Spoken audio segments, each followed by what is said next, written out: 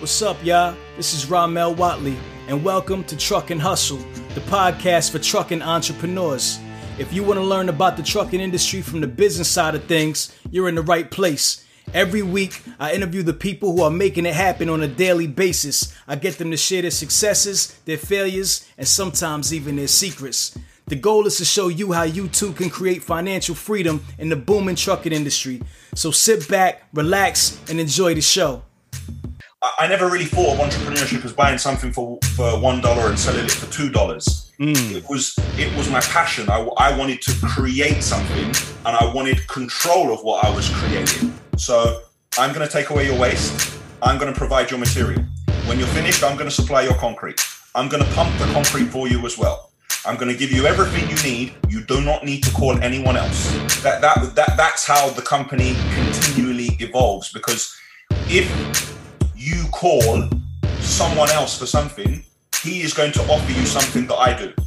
I can't have that. Right. So I have to wrap around you, and I have to serve all your needs. I'm your one-stop shop. You don't need to stress. You don't need to have a problem. We'll look after you. That's just how I saw it, and that's how we continue to move forward and evolve. Turn my mic up. Take it there. Yeah. On the road to the riches, life takes a toll like bridges. Good friends become foes and snitches. Better watch who knows in your business. Hey, listen, man. First of all, bro, thank you so much for doing this, man. I appreciate you, man. I appreciate you having me on. It's an honor. Thank you very much. For sure, man. I've been checking out your content. What you're doing is like incredible, man. You have some of the best content out there, especially in this space. You know what I mean? You don't see that level of content, you know, for what we do in the trucking community and so forth and so on. Yeah, thank you very much. I appreciate it. You know, it's great to hear that, because when I started putting it out there, I wasn't sure the responses I would get. I just took a leap of faith one day and I said, you know what? That's what I do. Let's see what happens. And I put it out there. So I'm happy to hear all the positive feedback from people. Nah, for sure, bro. All right, cool. Let's get it. Listen, Hustle fam. We are back with another amazing show for you today. Listen, guys, today, Truckin' Hustle is going international, baby. We are all the way on the other side of the world, other side of the planet somewhere. We going to London, the UK. I got my brother, Daniel Asheville, in the building. Daniel, welcome to Truckin' Hustle. Thank you so much for joining us today, my brother. Thank you very much for having me. It's an honor. Daniel is doing some incredible things. He is an entrepreneur. He is the owner of Asheville Aggregates, right? And Asheville Concrete. Yep. You also do some property development as well, right? Yeah, that's Asheville Inc., Asheville Inc. Incorporated. A bit of an American feel there. People always ask me if I'm from the States. Yeah, for sure. Yeah, the Asheville Inc. and a content creator. This brother puts out some of the dopest, cleanest content on YouTube, man.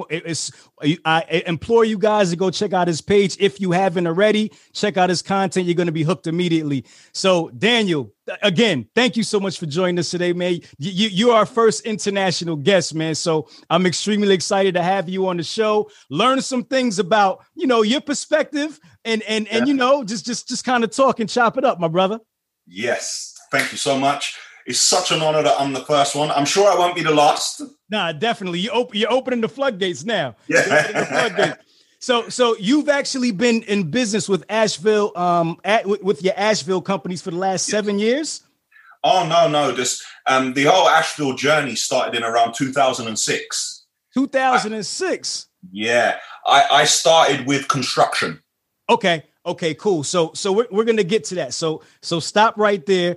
I want to go through the whole entire journey. Let's kind of bring the audience up to where you are current. So you have a fleet of 35 vehicles, right? And you call them lorries, right? So yeah, you call them trucks. We call them lorries. We call them trucks. So he has a fleet of 35 vehicles. Really, really dope equipment. And I want you to kind of break down in your own words what you do, because it's even hard for me to understand. When I watch the page and I'm trying to figure it out, I'm like, man, this guy has all this equipment doing all these crazy things. Talk about it. Explain to the audience what it is that you do. Right. I'll start with the trucks for you. Okay. For the left. I'll start with the trucks. Right. We have a mixed fleet of trucks. So we have grab lorries. Now, a grab lorry is it's a lorry which has a crane on the back of it, and it can go around and pick things up and put it in the back, or it can deliver materials. We have those in two sizes. So we have an 8x4 and we have a 4x2. Then we have tipper lorries. A tipper lorry is much the same as a grab lorry, but without the crane, and it has a bigger body on the back. I think you guys call it a dump truck. Yep, a dump truck. Exactly. Yeah, exactly, yeah. a dump truck. Yeah, so we've got dump trucks as well. Okay. We've got articulated lorries. So with the tractor unit on the front, and then with the unit on the back. So the ones that I have, we have trailers on the back. So we carry material and we carry waste. We don't have like those large curtain sider ones. We also have concrete lorries. Now, probably the concrete lorries that I think you've seen in the States are the ones with the bottle mixer on the back, the one that's turning. Exactly. Yeah. We're going with a different one. And the lorry was actually designed in Canada, not far from you. And it's come all the way to me, and now I'm telling you about it. Okay, so, cool. It's called a volumetric mixer. So what we basically do, we load the material, we load the cement, and we load the water, and we go to the site and we punch in on the computer and we mix it there and then. So we provide them, so they could say, I want, 6 meters of this mix, and I want 2 meters of that mix. Okay. We also have a lorry which pumps concrete. So we have a lorry which pulls up. You can attach metal and rubber pipes to it, and that can pump concrete up to 325 meters.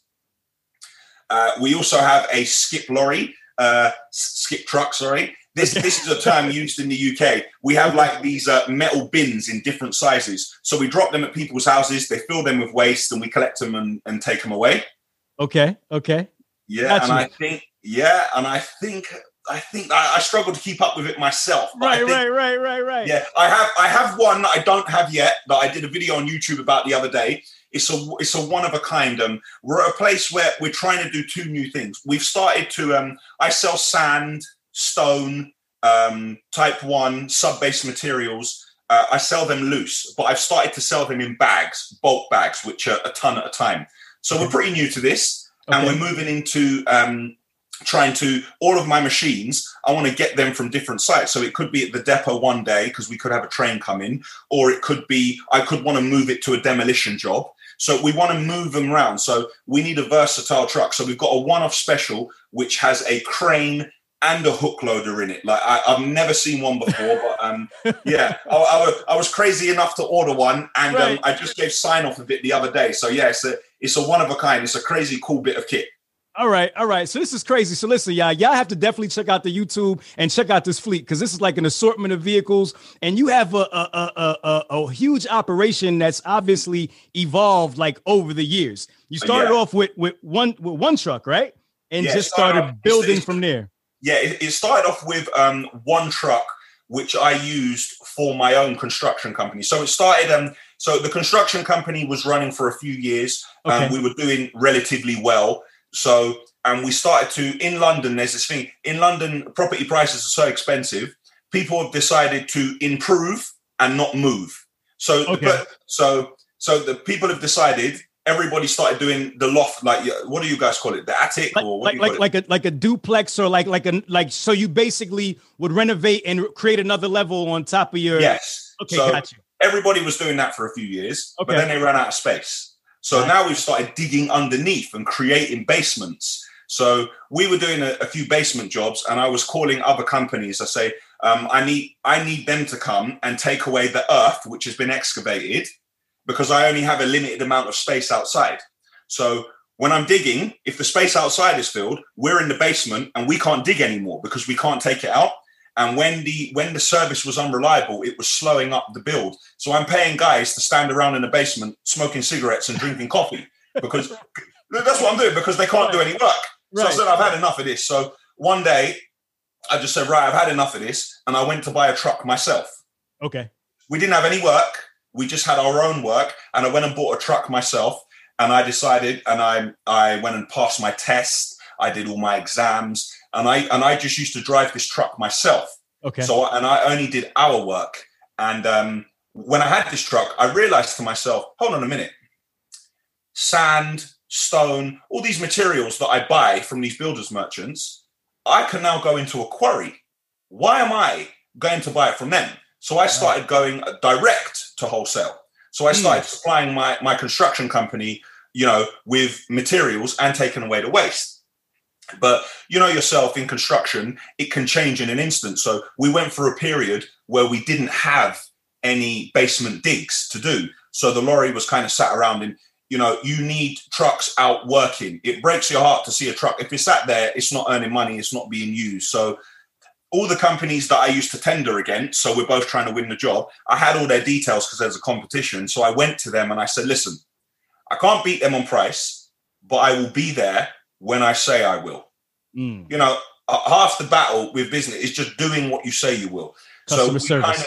So I kind of started to build up a reputation working on other people's jobs, so my competition.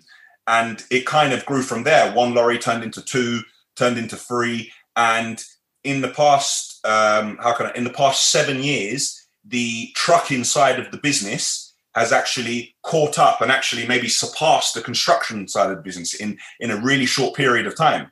Got you. Wow. So tell me, how did you get into construction to begin with? Because, that wasn't your kind of like your first path. So talk a little bit about coming up, your beginnings. Talk to us a little bit about that so we get to know you a little bit. Okay. So I went to university and I actually studied sports science. Okay. So I studied sports science, and when I left university, I was doing a lot of strength and conditioning training. We have a sport over here called cricket. I know about cricket. Cricket, yeah? So my father's from Antigua, right? So cricket is huge in Antigua. My family is St. Lucian. Okay, so my mother's from St. Thomas. My father's from Antigua. So we might be related, man. We got to figure this out. We could be. Half of my family are in England. We're Watley. So I'm Mel Watley. Most of my family is in England. They kind of split between the states in England. So the Antiguan side, they're all in England. They're all in England. Okay, yep. Yes. Yeah. Okay, but cricket. So a lot of people don't know about cricket. I know. Go ahead. I used to do strength and conditioning training with cricket cricket players. Okay. I used to do strength and conditioning training with them, and at that time, I used to do some modeling as well when I was a bit slimmer. Before the construction industry had taken it out of me, I used to, there was before the weight of the world was on my shoulders. There was a time, there was a time when I could be in front of a camera. So, got you. So I did that for a while, and I saved a lot of money, and I started on. In the different sections of London, property is valued in certain areas. There are areas which aren't as desirable, so the properties are worth less. So I'm from one side of London. I moved to the other side of London, and I bought a house for a lot cheaper than it would have been anywhere else. And while I lived in it, I worked on it. So I brought in subcontractors. I did a loft conversion. I redecorated the house myself. I took my time. It took me like 7 or 8 months to do the house. Okay. And once the house was done, I had the house revalued, and I pulled money out of the house because it had gone up in value because the work I'd done. And then I bought another smaller one round the corner, and I kind of made my way around in that area. It's not the most affluent of areas, but you can still add value to property. Got you. So I did that a few times. And then what I did with the subcontractors I was using, I kind of handpicked the core of Asheville. So there was a company and there was somebody disgruntled and he was really good. And I was like, I hate it here. And I was like, look, man, like I'm looking to put something together. And I picked one guy from here, one guy from there, one guy from there. And I began to put together my dream team. Okay. And then the work that I had done in those houses, I used the pictures and a bunch of stock images to make my first website. And you got to tell the truth, yeah? Yeah, for sure. You got to tell the truth. I used a load of stock images, and I created this website that, and looking at this website, you'd think that we had 1,000 employees and we were building skyscrapers. It's like, like they say, you got to fake it till you make it. That's what man. In the US, man. I don't think anybody at that point in time, I don't think anybody's really interested in the truth. So, right. So I put together a website, and I kind of navigated my way in construction. And through my knowledge in construction over the years, the business grew. All right, guys, Truck and Hustle has now partnered with Transpo CFO, powered by Venning. Transpo CFO offers a streamlined monthly subscription for businesses to consolidate their accounting, payroll, and tax needs into one flat monthly rate, saving businesses a tremendous amount of time and money while making their financial operations much smoother for the long road ahead. Check out Transpo CFO in the description below and tell them Truck and Hustle sent you. Now let's get back to the show. And I learned a lot, and I was very hands-on in the beginning, and then I began to step away. I'm fortunate enough that every job in my companies, I have done it myself at one point. So when I am around and I'm in the office, any questions that are fired, I can always say, right, do this, I can always firefight very quickly and make a decision and turn things around because I know what it is to do that job. Right.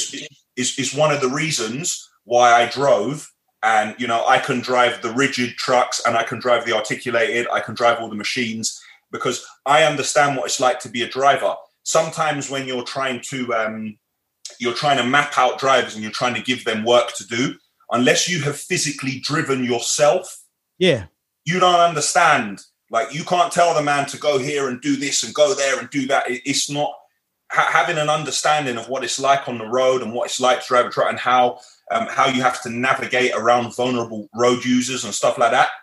It helped me, and it helps me on a basis of communicating with all my employees as well. And the fact that they know that I can do it as well, I think that they respect that. Yeah, for sure. So how is entrepreneurship looked at, in London, especially being a black man? Like, how do people perceive you as an entrepreneur, and how important is entrepreneurship where you're from? Entrepreneurship is great where I'm from. I to be honest, I think entrepreneurship is celebrated more in the States. Okay, and why do you say that? Because I see in the States when people are doing well, they show other people and it inspires other people. Sometimes when you're here and people show, okay, I've done this and I've got this, they call them like a show off, or they say it's viewed in a different way.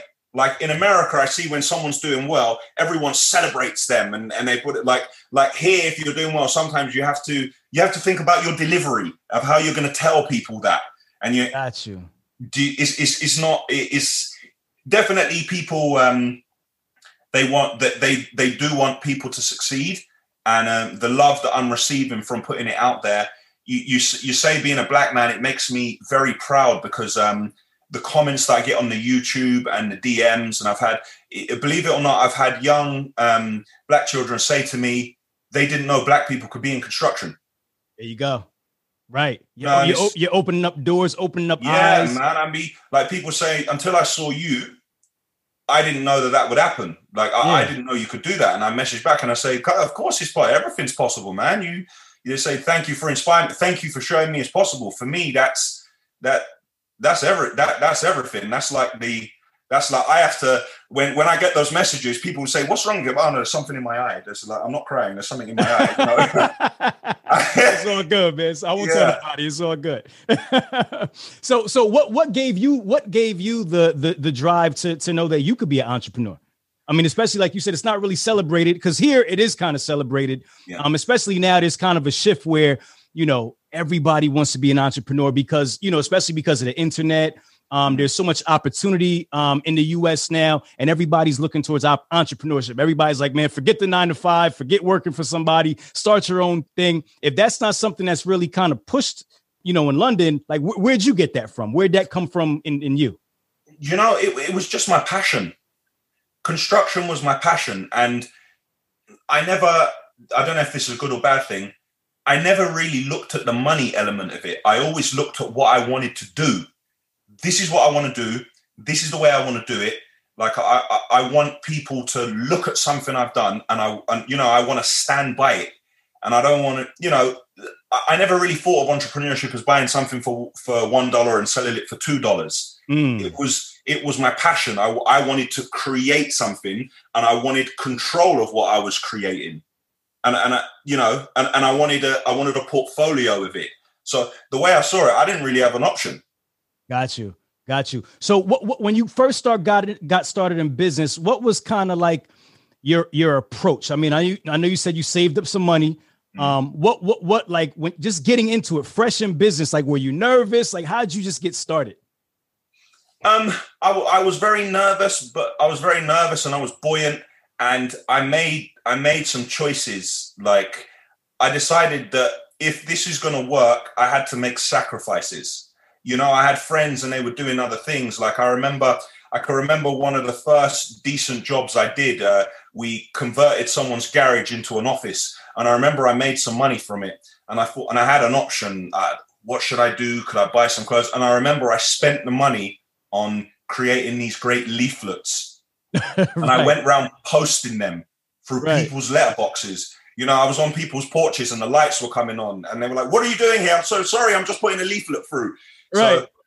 So that was kind of my path. It was, I just saw, I threw everything at it, like everything, the kitchen sink. Like I made sacrifices everywhere where I could. I mean, I sacrificed sleep. I had a lot of people saying negative things about it as well. Like, you need to enjoy your life while you're young. You need to do this. I just had the blinkers on.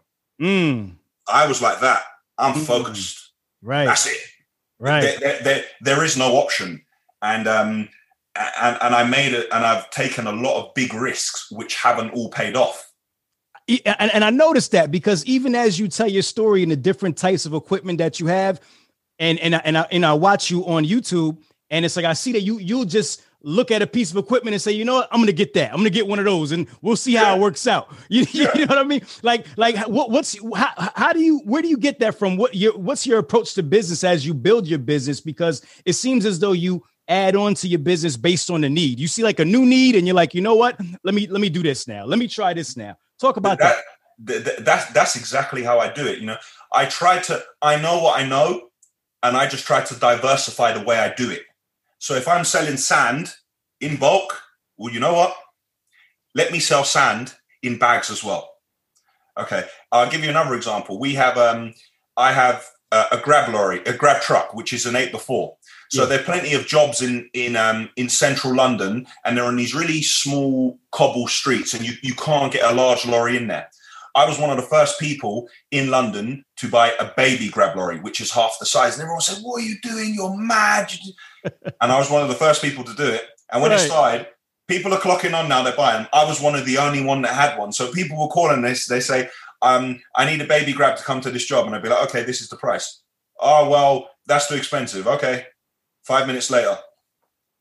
Okay, Andy. Because no one else has got one. Where's that baby grab at? Right. Because nobody can fit. Yeah. So I always try to look ahead. And the fact that I'm in construction myself, I know what I want. So when I'm trying to win business or I'm trying to provide to one of my clients, I know what I want. So I'm calling the director of that company, and I'm having a conversation with him, construction director to construction director. It's not a sales call. Right. I know what you need because I need the same thing. This is what I can do. You don't need to call anyone else. So I'm going to take away your waste. I'm going to provide your material. When you're finished, I'm going to supply your concrete. I'm going to pump the concrete for you as well. I'm going to give you everything you need. You do not need to call anyone else. That's how the company continually evolves. Because if you call someone else for something, he is going to offer you something that I do. I can't have that. Right. So I have to wrap around you, and I have to serve all your needs. I'm your one-stop shop. You don't need to stress. You don't need to have a problem. We'll look after you. That's just how I saw it, and that's how we continue to move forward and evolve. No doubt. You talked a little bit earlier about you hand selected your team, right? Yes. And you started early doing it. How important is team to you? Because I see you always putting the spotlight on your team members. Talk to me a little bit about that. The team is everything. You cannot be everywhere at once. And you need a team around you that you can never expect them to do as much as you do, but you need a team around you that have a sense of, how can I say, they have a sense of honor. They have a sense of loyalty. Like they genuinely like working there. And one of the great things my team like about working with me is I'm young and I don't have, there's no next in line to take over. A lot of companies in this industry, they're either second or third generation. Okay. There's a father, there's a son or daughter, and they have a management structure. And when you come into this company, there's only so far you're going to go. Got you. Young, ambitious people who come to Asheville, like I always say to them, if you can evolve with a company and you can improve, as the company grows, your responsibility will grow and you'll be rewarded accordingly. That's the team is YouTube videos wouldn't be possible if I didn't have a team behind me. None of that would be possible. Right. I'd be trying to do everyone else's job. So my team support me and they continue to help the business grow. I'm always looking for new people, but the construction industry and especially a fast moving business with trucks and stuff, it's not for everyone. Right. That's for sure. Yeah. So it's not actually easy finding people. How many employees do you have now? Just under 60. Under 60. Yeah. Okay. Just under like 59, 58, 59. Now, are the majority of those guys like operating the trucks, or are they like administrative, like a mix of? No, it's a complete mix. There's guys who are based on site. We have carpenters, we have electricians, we have plumbers, we have foremen, we have drivers, we have machine operators, we have administration staff in the office, we have accounts, we have salesmen, we have it's a huge team that construction project managers. Like everybody has a different role and the offices sit one on top of the other and everyone's up and down the stairs all day. Everyone's up and down the stairs. And even videographers we have on the same site. Okay. So now how do you manage all that from the top level? Do you have other managers under you that manage each of those departments? Yes, I do. But on certain instances, I have to step in. Okay. I have to, when it comes to a certain level, I have to step in and people, sometimes I have somebody in place who's meant to deal with something, but somebody like a driver could have been with me for a longer period of time and they've built a personal relationship with me. Right. So if they've managed to build a personal relationship with me, then I will continue to facilitate that relationship and I'll continue to, but I generally find that if I have an issue in the business or have something, communication is key. Like all my employees, no employee at Asheville is afraid to come and speak to me. And every single one of them, I see them every day. I might not have a 20-minute conversation with them, but I see them they know I'm around. They know I'm there, and it's just a large part of what I do is also people management and how I treat people. People aren't going to go out and do their best for you if you treat them badly. Right. For sure. Dig a little bit deeper into that. Like what are some of the other leadership skills that you need in order to run a company your size? Like you said, people management, that's important. What are some other skills? You have to be dedicated and you have to lead by example. The people I find, like when we get stuck or we're behind sometimes, I'll jump in a truck and when they see me in a truck, like the streets of London, everyone's upset. When they see me, the boys go crazy. They all start blowing the horns. Everyone wants to keep up with me. They want to know where I'm going. Yeah, like they want to drive in I'm saying, don't follow me. Go to your job. They want to drive in convoy. It's like a parade. It's like a parade. Yeah, I try to lead. I try to lead from the front. Okay. Like if we were pushing something, I'd be pushing as well and say, come and help me push. I wouldn't stand back and cross my arms and say, go and push that. I found that's the best at the moment. That's the best way for me to do things. Got you. Do you ever get burnt out? Yeah, sometimes I do crash. I'll admit it to you. Yeah. But I generally, like when my staff are saying, are you okay? I'm saying, yeah, I'm fine. My head's completely gone. I need sleep. My eyes are stinging because I'm so tired. My whole body hurts. Like, yeah, I'm completely fine. I try to...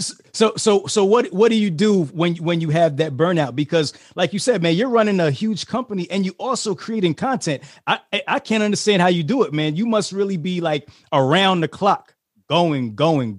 Yeah, you know what I mean? I am around. Yeah, I'm around the clock. But I will say the content, while it's giving me a lot more work to do, it's giving me a new lease on life. Like I love it. Like there's no way. Like when I'm working with my team, like yesterday, I was with the creative guy in the team, Aaron. We were sitting down. He was doing, the videographer had gone home, and Aaron was doing the edit. We were there 11 o'clock at night. Right. And he was looking at me, and I was doing my best not to fall asleep. He's going, "Are you okay?" Yeah, I'm like, "Fine, I'm fine." Right. We were at work till 11 o'clock, falling asleep to make sure the video goes out. But right. When the video goes out, like I love it. I seriously, I could tell, man, you're so passionate about it. What made you decide to want to create that kind of content? And not only, you know what I love about your content? It's very explanatory. You take the time to describe everything. It's like you're teaching. You're not just showing your company. You're actually teaching people about what you do. What made you decide to do that? There's a little story behind it. I got a friend of mine who's a supercar customizer. His name's Yanni. He's huge on YouTube. He's on like 1.7 million on YouTube. Okay, we're really close friends, and he always, when we used to go places and people used to ask, "What do you do? What do you do? Like, what do you do?" And I used to give him an explanation.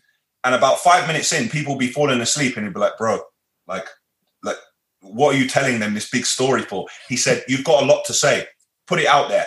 And I said, "Oh, nobody cares what I'm doing. Look how dirty I am. Look at people want, I'm looking at Instagram. Right. People want to see, they want to see girls in bikinis. They want to see Lamborghinis.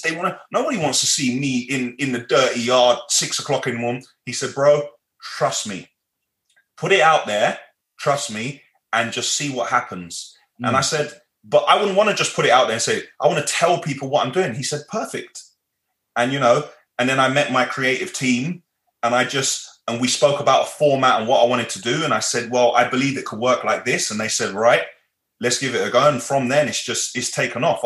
I always want to explain to people what it's something that a lot of times in life people have been like, "Bro, like I'm falling asleep here. Like I don't care about the concrete wall that you poured." Like, it's actually meant the people in my personal life, they have a break now. Like, because I don't feel the need to talk to someone calls me, "Hey, what are you doing tonight?" "Well, today at work, this wall I poured." They're like, "What?"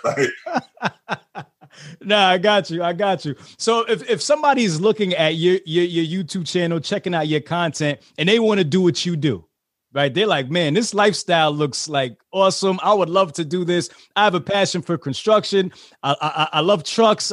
Where would you tell them to start? What would be your advice to how to get started? Because you're a young guy, man.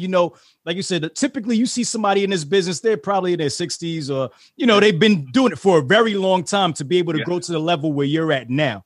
So how would you tell somebody to get started? I'll tell you the way I get started. When I have a passion for something, I spend my time doing a lot of research. So when I thought about I'm going to get this truck, every now and then I get an idea, and it makes me feel warm in my stomach, and that's when I know that's the idea, and I'm like, yeah, that's it. That would be when I don't go to sleep, and I'll be on the computer day and night, and researching and asking people. The first point of call, I tell them to research it, and I always tend to work with a plain piece of paper, and I do just a spider diagram.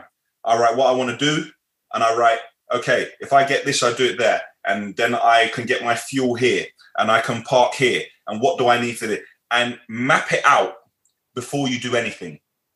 Just map out as much of it as you can, and do as much research as you can, and work to your strengths. One of the great things for me, because I wasn't born into this industry, my strength might not be that I have a 20-year track record or my father didn't do it before me, but I know about websites. I know about SEO. I know about this stuff. So I'm going to work to my strength. So this is what you do. I've managed to put it together. I've bottled it. And now I'm going to take my strengths and I'm going to put my spin on what this is. And I'm going to take it from there. That's how I look at everything. Like when I decided to do concrete, that's how I look at it. But it's key to do your research on your market, who the big players are, what they do, where they go. I've seen people like competition driving trucks. I follow the trucks. I want to know where he's going. Right. Where's he taking that? Where did he get that from? Right. Oh, he's got nice sand, does he? I'm following him to the quarry. Oh, that's where you got the sand. Nice. Write it down on a notepad. Got you. Tell me about a time when a business evolution or a new idea didn't work. You had an idea and you said, you know, I'm going to do this, and it didn't work out. And you said, I should have done that. That was a bad move. Tell me about that time. It's within my construction business. The construction business was growing. We were doing projects in a range of, I'd say, any project from £20,000 to £2.5 million, £3 million, anything within that range. And we were doing quite well. And I was very involved. And at that point, I was pricing all the jobs. So I would look at a job, I would go and see it. And I price jobs in a different way. I'm not a quantity surveyor. So I go to the job, I have a look, I take my head of the build firm, I'd say, and I look at the job like this, right? It's going to take this many guys, this long, and I need this much materials. My waste is this, my travel is this, my contingency is this. I want to make this. And then I'd break it down and provide people with a quotation. But when you move up to that next level and you're dealing with teams of consultants and architects and stuff like that, you can't just give them a 3-page quotation broken down. They want a measured, like, I'm going to need, the walls are however many square meters. And at that point, I don't have the time and I didn't learn how to do it. Okay. So I took a leap to grow the construction company, but I kind of lost control of it. I lost the essence of it because I employed a QS, I employed a procurement manager. Okay. And the company did these big jobs and I had to employ loads of other people and I was having to be everywhere at once. And it didn't work for us. You know, it lost the personal touch, and the people pricing the jobs, they're not pricing the job. They're pricing the jobs from what they learned at school. I'm pricing the job because I've built it. So I'm pricing it more. I'm pricing it more accurately than the man who was at school for 7 years because gotcha. I know what my team do. I'm pricing it based on my workforce. I know my decorator is not painting this house in 2 weeks. I don't care what that book says. I know he's painting it in 3 weeks. So I'm pricing it so the business, and to that point, it had been very good. And I had someone doing procurement, so buying my building materials. But he's looking on Google and he's making calls. When I was buying the materials, I was calling the place. I was making deals. I'm going to the counter. Oh, listen, man, I've got another job coming. You know, I'm hustling. Right. Come on, man. The price of the timber here is too expensive. And I'm hustling and I'm getting better prices. Right. But I kind of, because the company, the build side of it grew so much, I lost control and we weren't profitable. And things started going under the radar. And we did some large projects, and then towards the end of the project, people they stopped paying us. I didn't have the personal relationships with the clients or the consultants. It was just done just company to company, paperwork to paperwork, email to email, stuff like that. And we sustained a lot of losses. So I had to. I wouldn't say I scaled the company down. I took back control of the company. Okay. And I decided to get more involved again in the day-to-day running and how the jobs are priced. And I decided that I'm not going to take a job just because it's big. I'm not going to take a job with someone who's a nightmare, because this is a great advice in business. Someone who's a nightmare in the beginning is a nightmare in the middle, and they're a nightmare at the end. Yeah. Right. That's for sure. That's for sure. Yeah, so that is probably the biggest mistake I made, and it was very costly. Got you. So you were just basically trying to grow the business. You were taking on, more work than you were used to, and you were adding pieces to your business infrastructure that you probably didn't have before. Like you said, you had procurement people and people doing pricing, and you took away that personal touch, and that kind of ended up costing you in the end. Yeah, it didn't work. It didn't work out. So you said you scaled back. You took everything back into your control. Now, was this around the time when you started, when you first bought the truck, or was that like, give me a time frame for that? That was probably around 4 or 5 years into the trucks. 4 or 5 years into the trucks. Okay. Yeah. So you were well into the trucks at this point. Yeah, well into the trucks. And the people who had been with me the longest in the construction firm, the people management, they saw I wasn't around, and all they saw is trucks. So now in their head, I don't care about construction anymore. All I want to do is run around in trucks. Got you. I mean, you know, it's crazy. Like being a young guy when you're dealing with these people, you know, in these large firms or whatever the case may be. What's their reaction to you when you enter these boardrooms and these meetings and you walk in there and you're like, hey, you know, you start talking business. What's the reaction? Well, it's changed now. I'm sure. But then talk about it. Then, you know, I realized people's reactions from a very long time ago. And I tell you, I started to try and overcompensate. So I began to, I used to walk into people's houses. People used to see my website. I walk into their house to do building work, and people were like, they were taken back because you don't really expect to see me walk through the door. You know, that it's just the way the construction industry is in the UK. Right. So people with an open mind, once I began to speak and they realized that I know what I'm doing and they saw my portfolio and they looked at my references and stuff like that, it was fine. But it wasn't easy in the beginning. And I spent a lot of time, how can I say, play acting. So I started to try to pronounce my words in a different way. I used to go to some people's houses and I would make sure I had a sweater on so my arms were covered because I didn't want them to think that I was some sort of meathead. Right. I used to play the part, and I used to go and I worked on how I pronounce my words and I worked to try to not to change myself, but to be accepted into that industry. And then the longer that went by, and the more I built my portfolio, I thought to myself, do you know what? What am I doing? I'm just going to be me. And it's only really when I began with the trucks that I really started to be like, do you know what? I don't need to do this. Like, this is what I do. And I don't have to play act anything. This is what I do. This is my business. This is what I'm capable of. Take it or leave it. Right.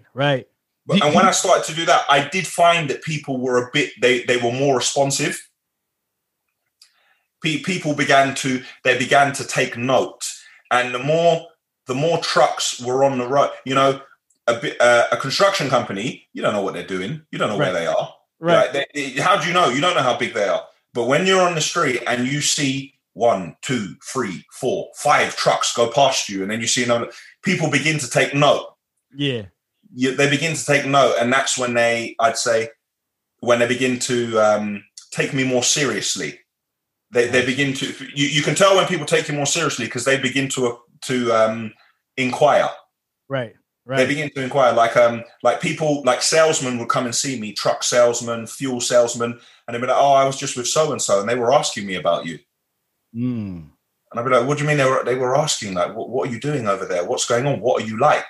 Right. What do you mean, what am I like? Like, I'm a normal guy. Like, what am I like? Right. Exactly. Do you ever recall losing an opportunity, or at least feeling like you lost an opportunity because of who you were, as opposed to the work that you could provide? Plenty. I remember. I would say 70% of the time. 70% of the time. I'd say 70. Not anymore. Yeah. In the beginning. In the beginning, 70% of the time. Wow. Yeah. Is there anyone else like out there like that you can look to as like a mentor or somebody who's kind of walked in your shoes that you could kind of look to and say, hey, like, did you face these kind of roadblocks, or are you kind of like trailblazing the way? No, I'm coming through like a bull in a china shop with brute force. I'm just paving the way and adapting. I'm trying to pave the way. I'm trying to adapt. You know, I'm just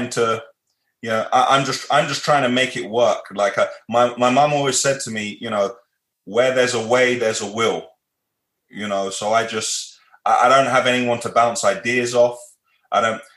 that's in construction. When I began with the trucks, I had more input with trucks because I had friends who already had trucks. Gotcha. And I had an uncle in St. Lucia that had trucks when I was young. Okay.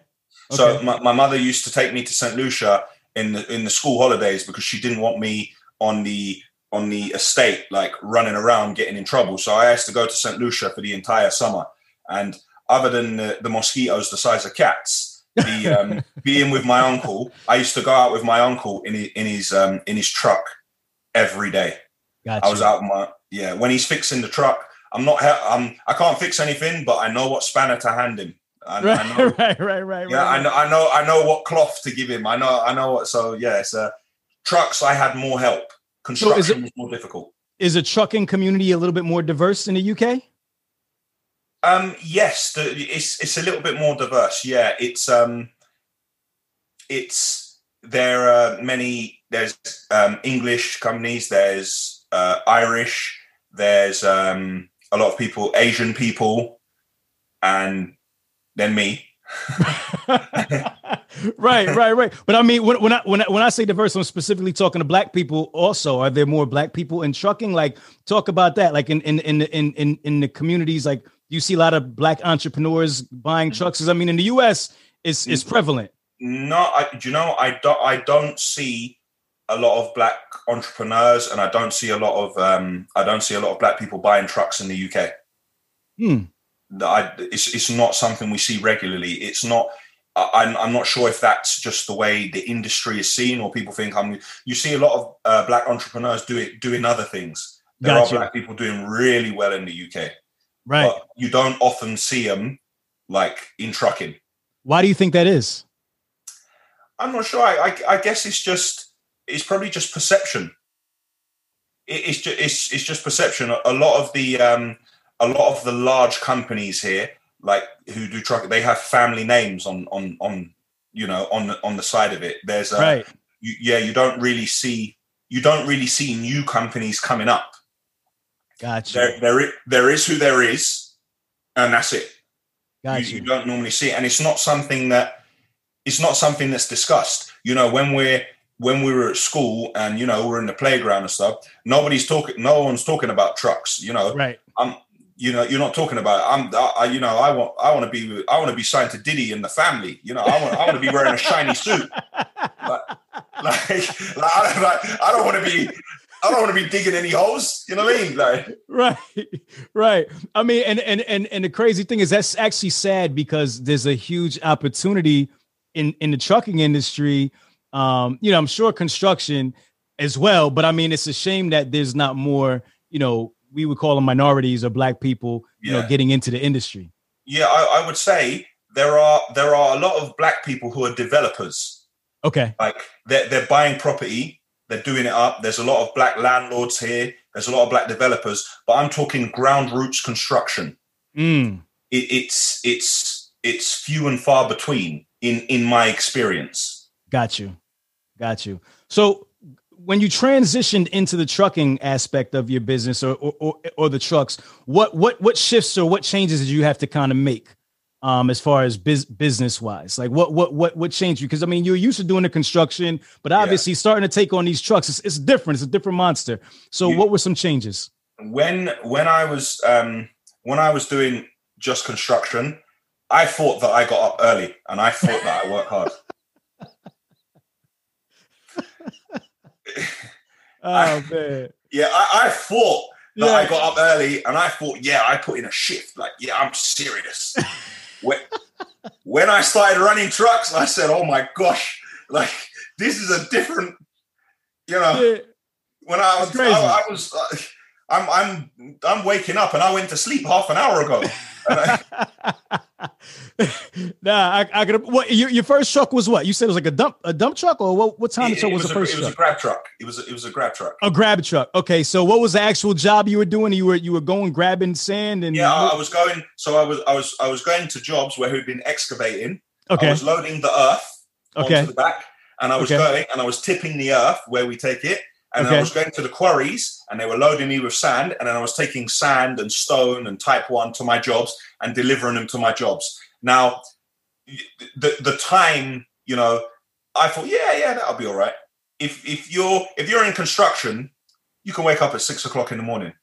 If you're trucking, right, you gotta be up. You gotta be up minutes before 5. Right. If you want to have something to eat. If you're not going to eat breakfast, then you can sleep till 5:15. Right. But if you want to have something to eat in the morning, you got to be up at minutes to 5. You have to be in the depot. You have to turn your lorry on. You know, it gets really cold here like it does there. You need to warm up your truck. You need to do your checks. You might have a puncture, a flat tire.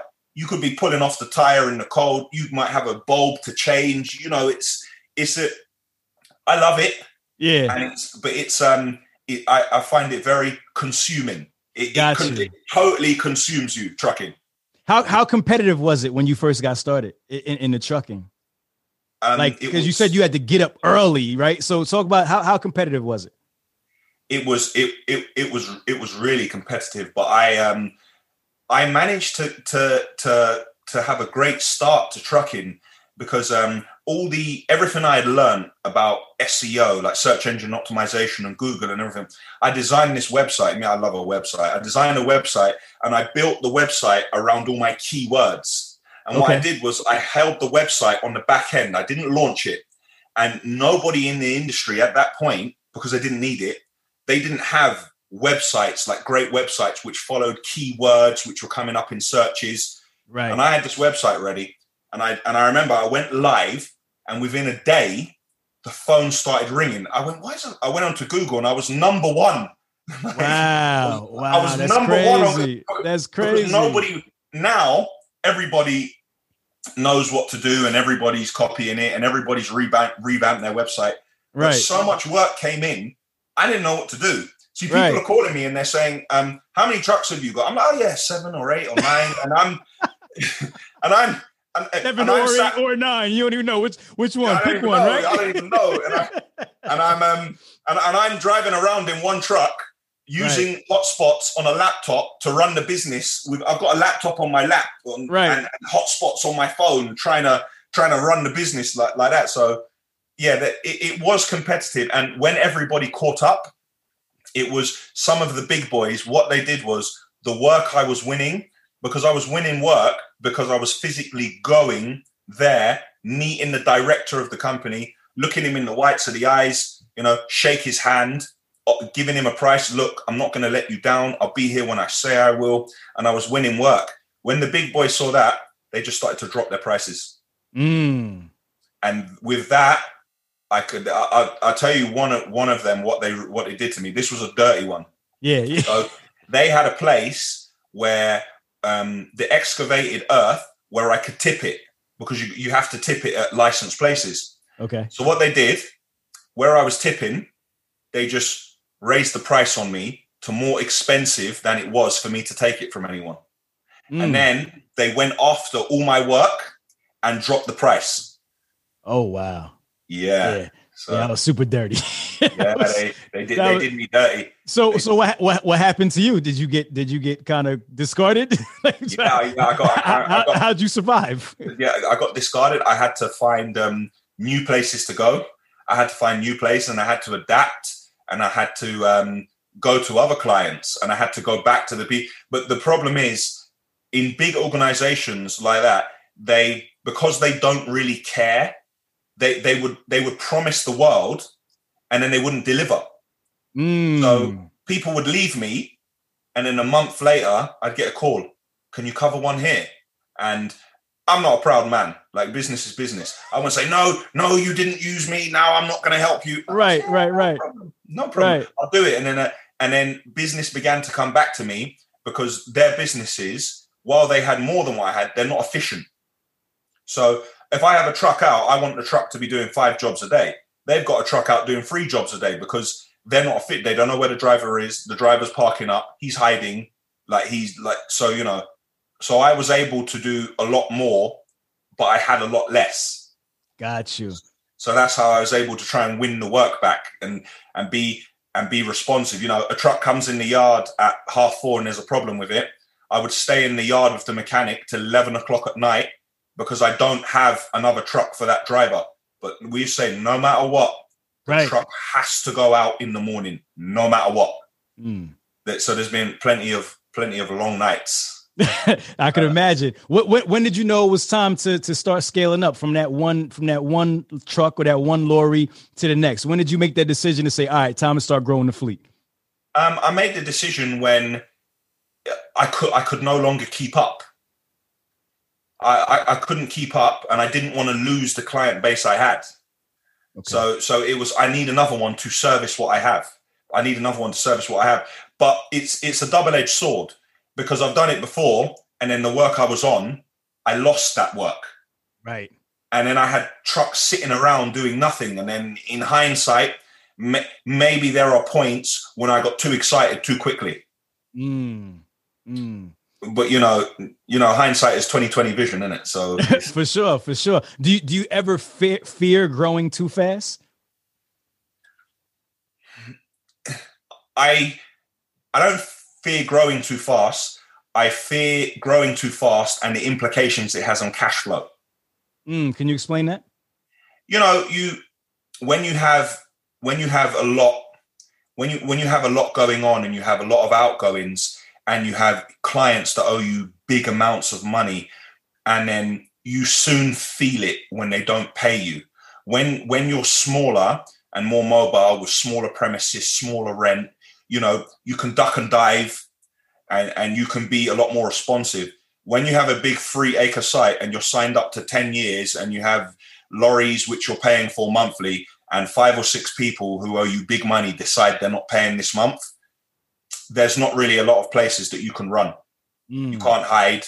It's like boxing. You get punched in the first minute and you got another 2 minutes to hide. Like there's no, like you just have to, right. It's just the implications on cash flow. Got you. I worry about cash flow. How do your contracts work? Like, do you sign long-term contracts like that, like 10 years, or like, is this private? Is this government? Like, talk to me a little bit about how the work comes in. Unfortunately, we're not a quarry. We don't actually produce material.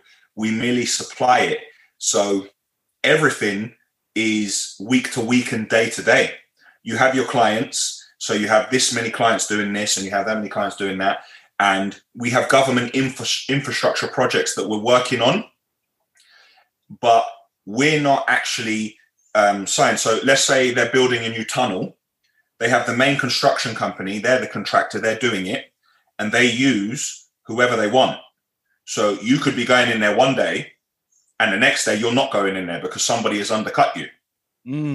Wow. So it's very that's cutthroat, man. So there's no way to lock anything in. Like there's no like in the US, we have like government contracting. Like they have what they call government set-asides, right? Especially for minority-owned businesses, to where you can get a guaranteed contract for a certain amount of time. You know what I mean? Like, do you have anything like that in the UK? We get something. We get purchase orders from clients. So they might give us an order for 8,000 tons of material.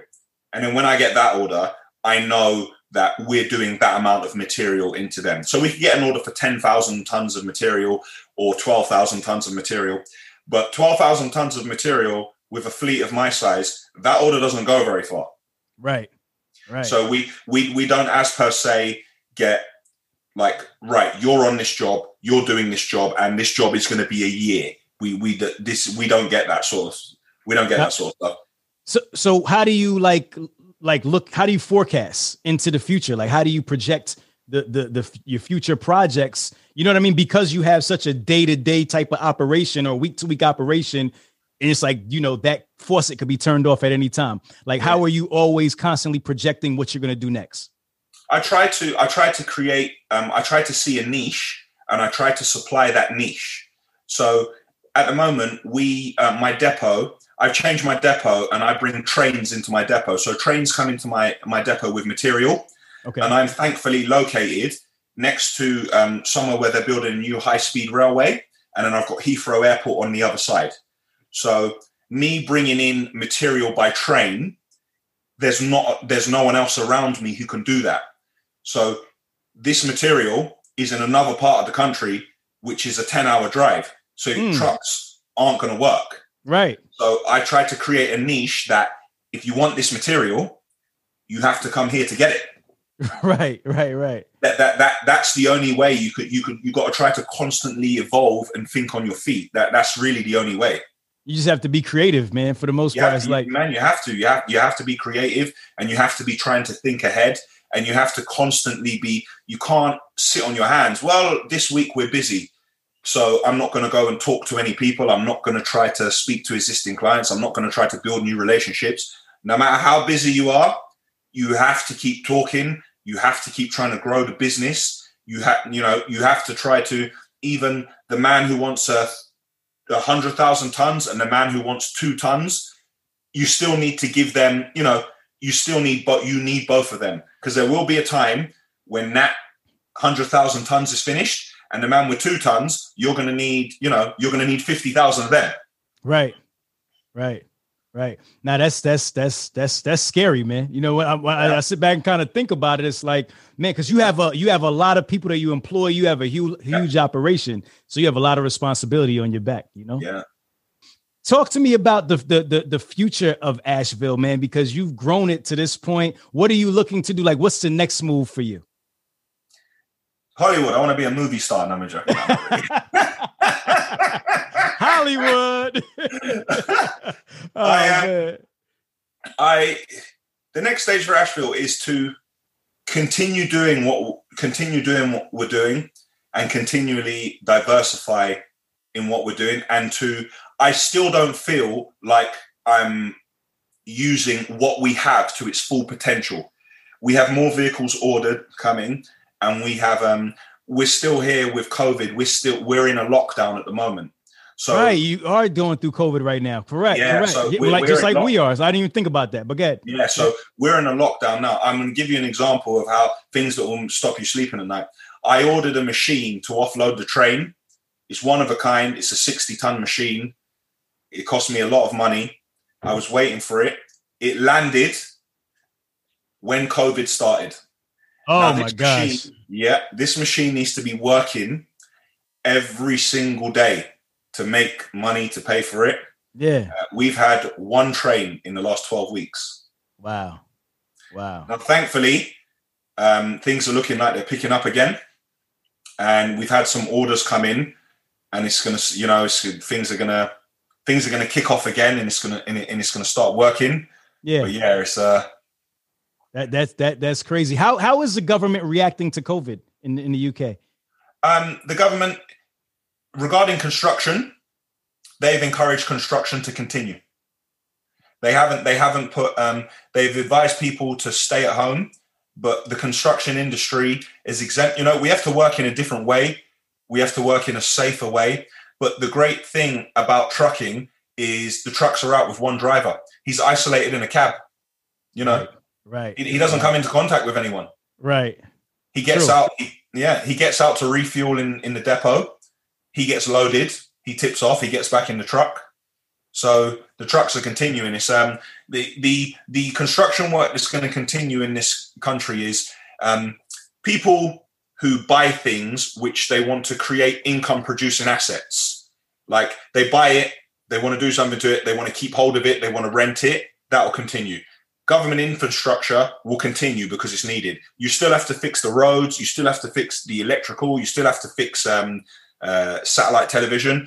But people who are buying to develop and sell on right away, that has slowed down massively because there's the sales market isn't, when there's no confidence, people don't want to take a leap of faith when there's no confidence. It's like mass psychology.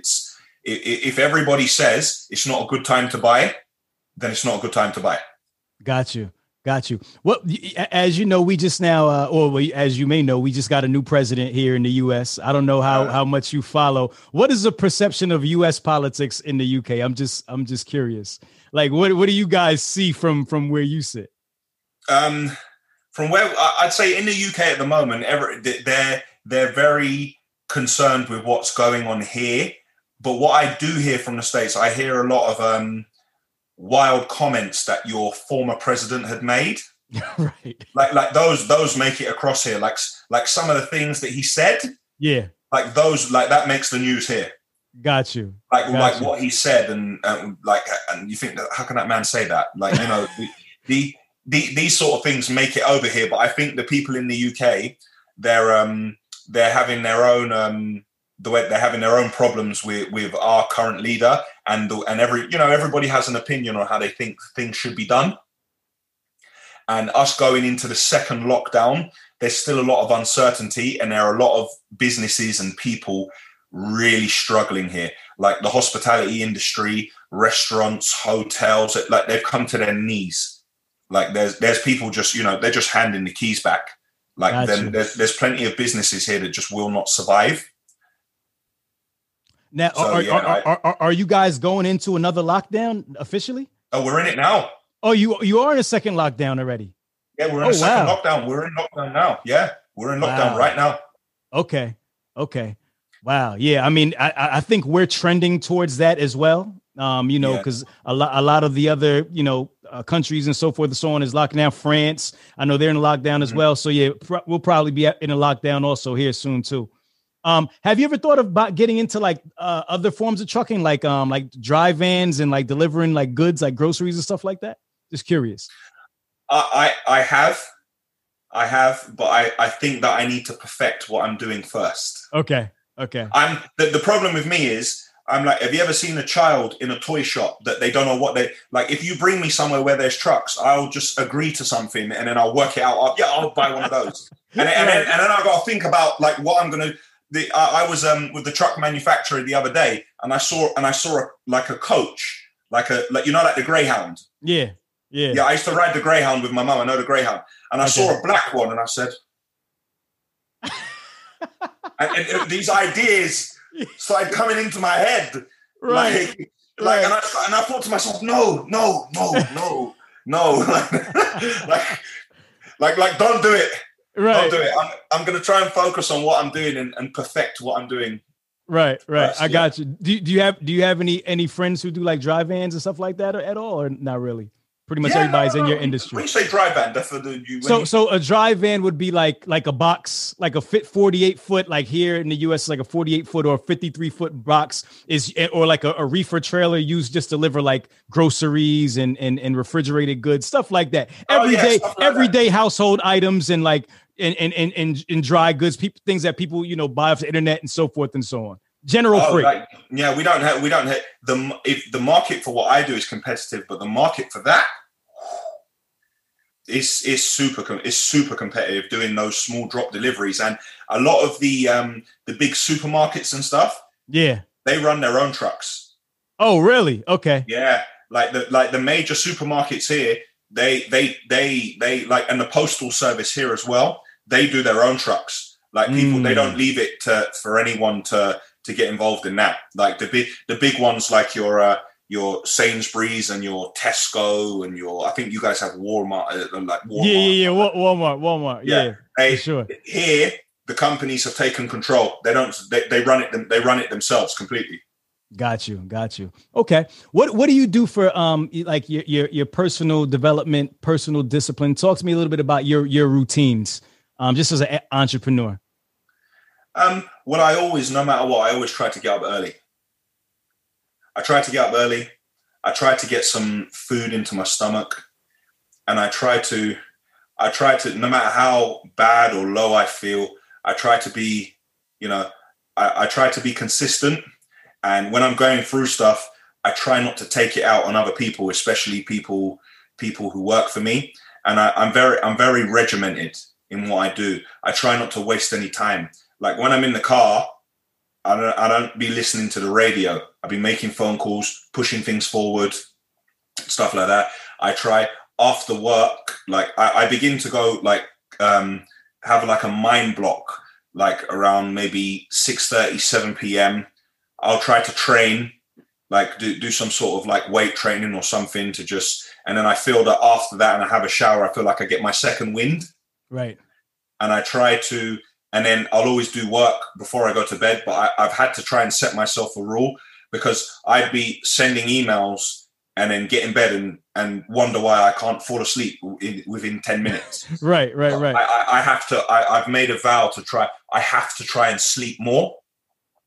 It doesn't work, but I'm definitely trying to sleep more. Like, and I'm just dedicated. Like, I'm the whole time. Like, I'm even the smallest of problems. Like, I have to, like, I won't go to sleep without checking every email for that day. Like, I can't even email unread. I'll be tossing and turning in the night and stuff like that. So right. Do you have children? No, none. Okay. Yeah, I'm that guy. I'm the favorite godfather. Right. You know, yeah, just make him godfather. Everybody's uncle, everybody's godfather. Yeah, everybody's right? uncle. Uncle Daniel's great. And I love having godchildren. Whether they like construction or don't, I'm bringing trucks. I don't care what you like. If you're like Barbie, I'm bringing trucks. This is what you're going to play with. Oh, man. That's crazy, man. That's crazy. All right, cool. So listen, man, we're going to start wrapping it up. This has been awesome. This has been really fun. Before we go, I always got to get two things. I got to get our final thought. You know, I got to let you give the audience a final thought. It could be something spiritual. It could be business, entrepreneurship, whatever you want to. And then I got to just let you tell us where we can connect with you, where we can find you at on YouTube and so forth and so on. So start with where we can connect with you, and then we'll end off with the final thought. You can connect with me on Instagram. It's my name, Daniel Louisi. You can connect with me. We have a page for the business as well. This is Asheville. Hit us up there. We have a YouTube, which is also This is Asheville. Come and have a look at what we're doing there. And I think that about covers it. That's everything we've got there. No doubt. And let's get that final thought, man, for the Truck and Hustle family, man. Leave us with something. Leave us with a jewel, a crown jewel from the UK. I want to say everything is possible. Everything. Everything. Everything is possible. And if I'm not an example of that, then I'm sure there are plenty of other examples. But I just want to say, guys, everything is possible. Do not limit yourself. And, losing doesn't make you a loser. I like that. And this man definitely exemplifies the fact that everything and anything is possible. Listen, Hustle fam, make sure y'all run over to YouTube right now. Go check out Asheville. This is Asheville. I'm telling you, it's an experience. The content is so dope. It's clean. It's like you're watching like a movie or something, man. I mean, I love how you put everything together. And listen, brother, I appreciate you so much for taking the time today to sit down with me. Let us learn a little bit about your life. Thank you so much, man. Thank you so much for having me. Hopefully we can reconnect in like a year or something like that. And I've got more stories for you. And, hopefully we can keep this going. I really appreciate it. I've got family in the States as well. Hopefully I can get all of them to watch this. So yeah, thank you so much. For sure. Let's do it. When I come to the UK, man, we got to connect. I got to come find my lost Watley family out there in the UK. When you come to the UK, that's a YouTube video right there when you come to the UK. That's a fact, man. Listen, Daniel, man, appreciate you, brother. Thank you so much, man. Thank you. Take care. All right. Take care, brother. Thanks. If you like what you heard, it's only going to get better. Make sure you subscribe and leave us a comment. Let us know what you want to learn or hear more about. Till next time, love is love, truck and hustle.